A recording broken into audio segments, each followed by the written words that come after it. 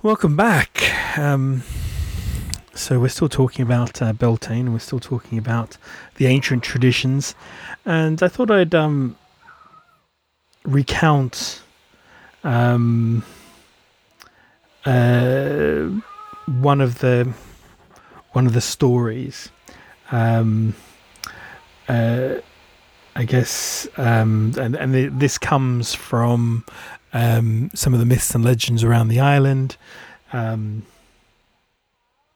how much stock we can put in this, who knows? But it's a wonderful story. So legend has it that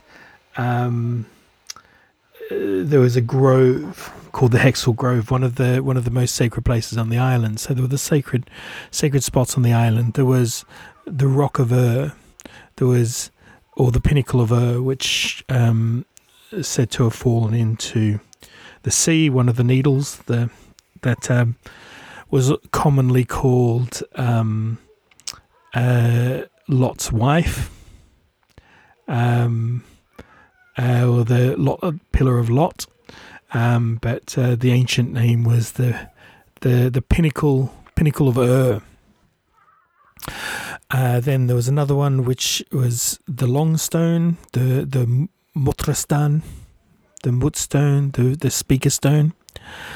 Another was the Hexel Grove.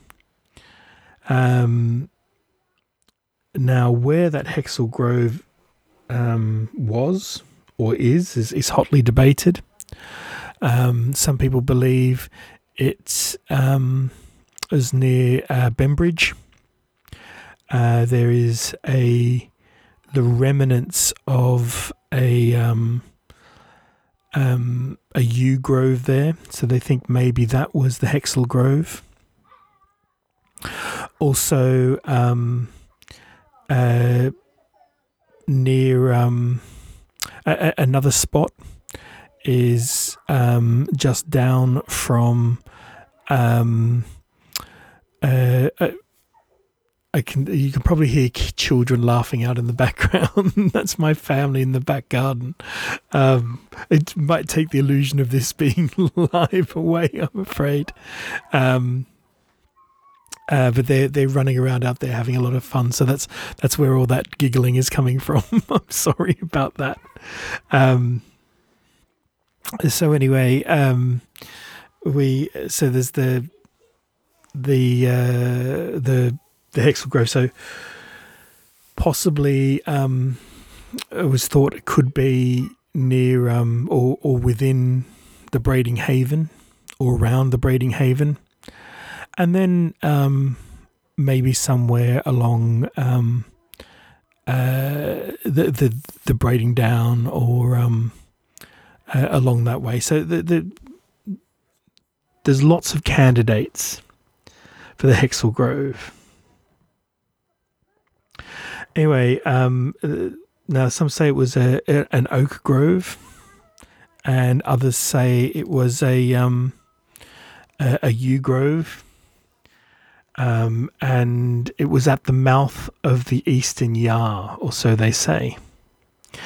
So which indicates to me that probably the Bembridge Grove is the old Hexel Grove. Now some say there was human sacrifice there, but there's no proof to that. But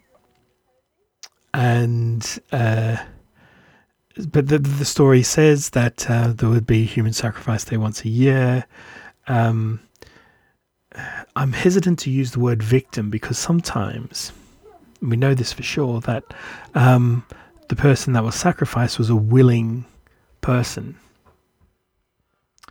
They were put in a cage of wickerwork and offered by fire. One day, strangers came to the grove. They were dressed in pauper's outfits, and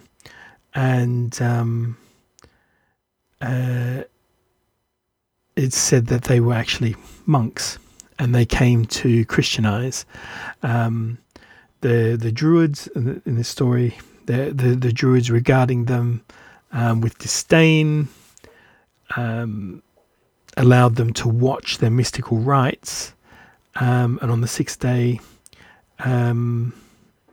the Druids sacrificed them. But there's no historical basis to this story. Anyway, but the interesting thing is about the Hexhall Grove is it is mentioned a few times, and it is said to be a magical place, and he said that that's where the Beltane celebrations were held. So the story goes on. Well, the story says that on the eve, on the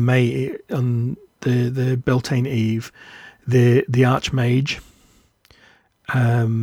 would cut mistletoe, and he'd be attended by the, in inverted commas, inferior orders and the common people. And they would then enact enchantments within the Hexhall Grove. They would choose two people, and they would represent the May Queen and the May King.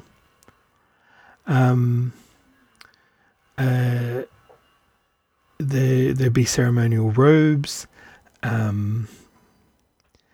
They would put a wreath of oak leaves around the head of the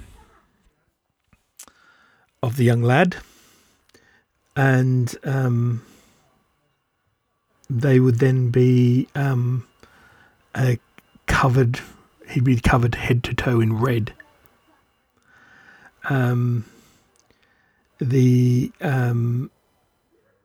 Would then be set off to run through the forest, and he'd be sent to run through the forest to go to find the May Queen.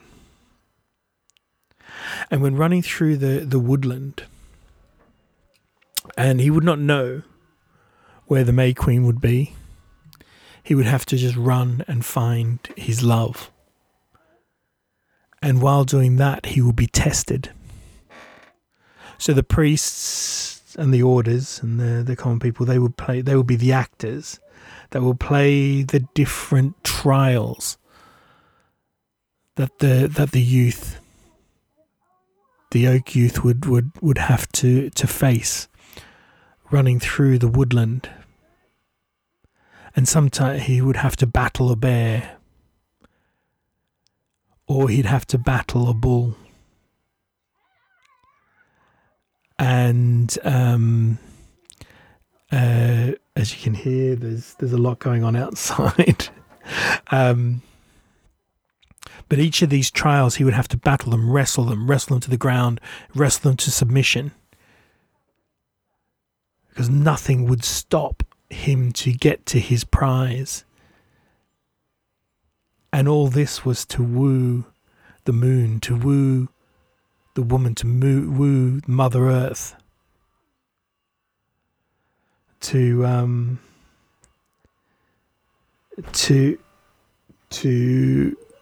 make the final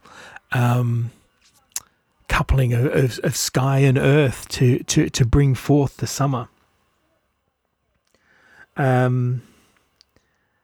And there's also, so there was also said that there were blessings made by the waters that were taken from the spring, the Puckwell.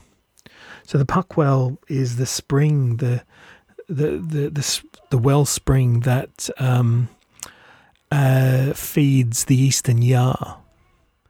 The Eastern Yar being the lifeblood of the island, and that spring water that comes from the Puckwell is the thing that is used for blessings. Now, getting to that Puck Well is difficult. Finding that wellhead is very difficult now. But and that will bring us into the next story that we're going to talk about. Because it all comes down from St. Catherine's Down.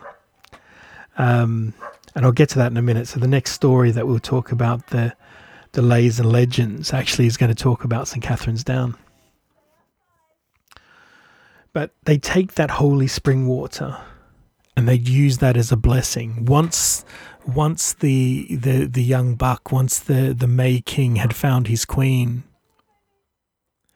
the ceremony, the hand fasting would commence back at the Hexhall Grove. I mean, this could take all night to be, but once the young man had found his queen, the torches would be lighted, the music would start. Could you just imagine what it must have been like?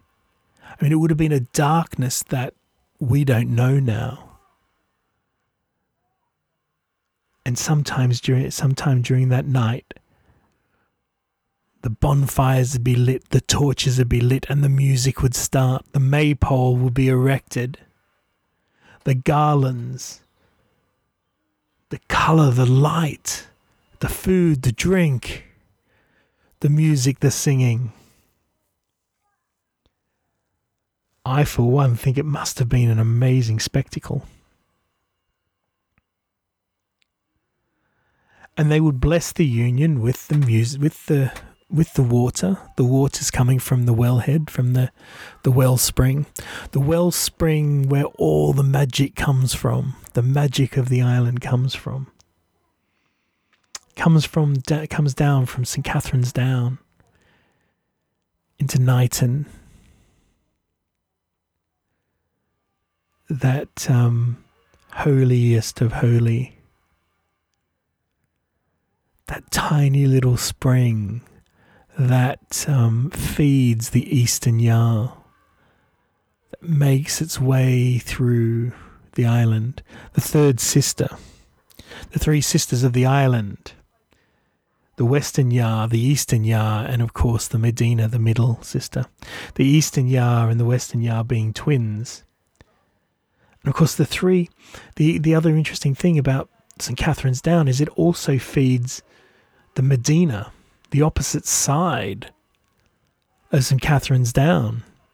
The Medina starts there. What a wondrous thing that must have been for these people to find. You know, the symbolism is everywhere for those that want to look for it. As I said, so the blessing would have happened, a hand fasting, I suppose, although we don't really know for sure. We don't know what the traditions would have been. We don't know what the rites would have been, but I can tell you now, what an excitement. If I close my eyes, I can see it. I can see it just as bright as day. I imagine them wearing wonderful masks and their bodies painted, their faces, those that weren't wearing masks having painted faces. You know, we have those beautiful, beautiful coloured sands and clays on the island. I imagine they use those to paint, maybe using the white from the chalk to really make the other colours, the blues and the reds and the oranges and the purples, all those things, to really stand out. And there would have been dancing and singing. And then finally, to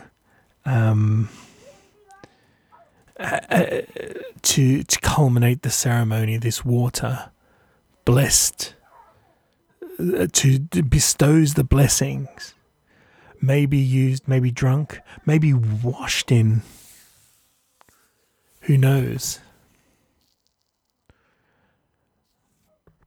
But I can just imagine that it must have been an awesome sight. And then on the other hand, imagine what would happen if they weren't able to complete the ceremony. That must have been frightening, terrifying. I'm guessing they would have done everything in their power to help the young man find his love, because they wouldn't let it end that way, I'm sure. Well, that's the way I like to think of it anyway. But it must have been fantastic and wonderful. So we're going to take another little quick break, and when we come back, we're going to go back to Legends and Lays, and as I said, that brings us to the story of St. Catherine's. So we'll talk then.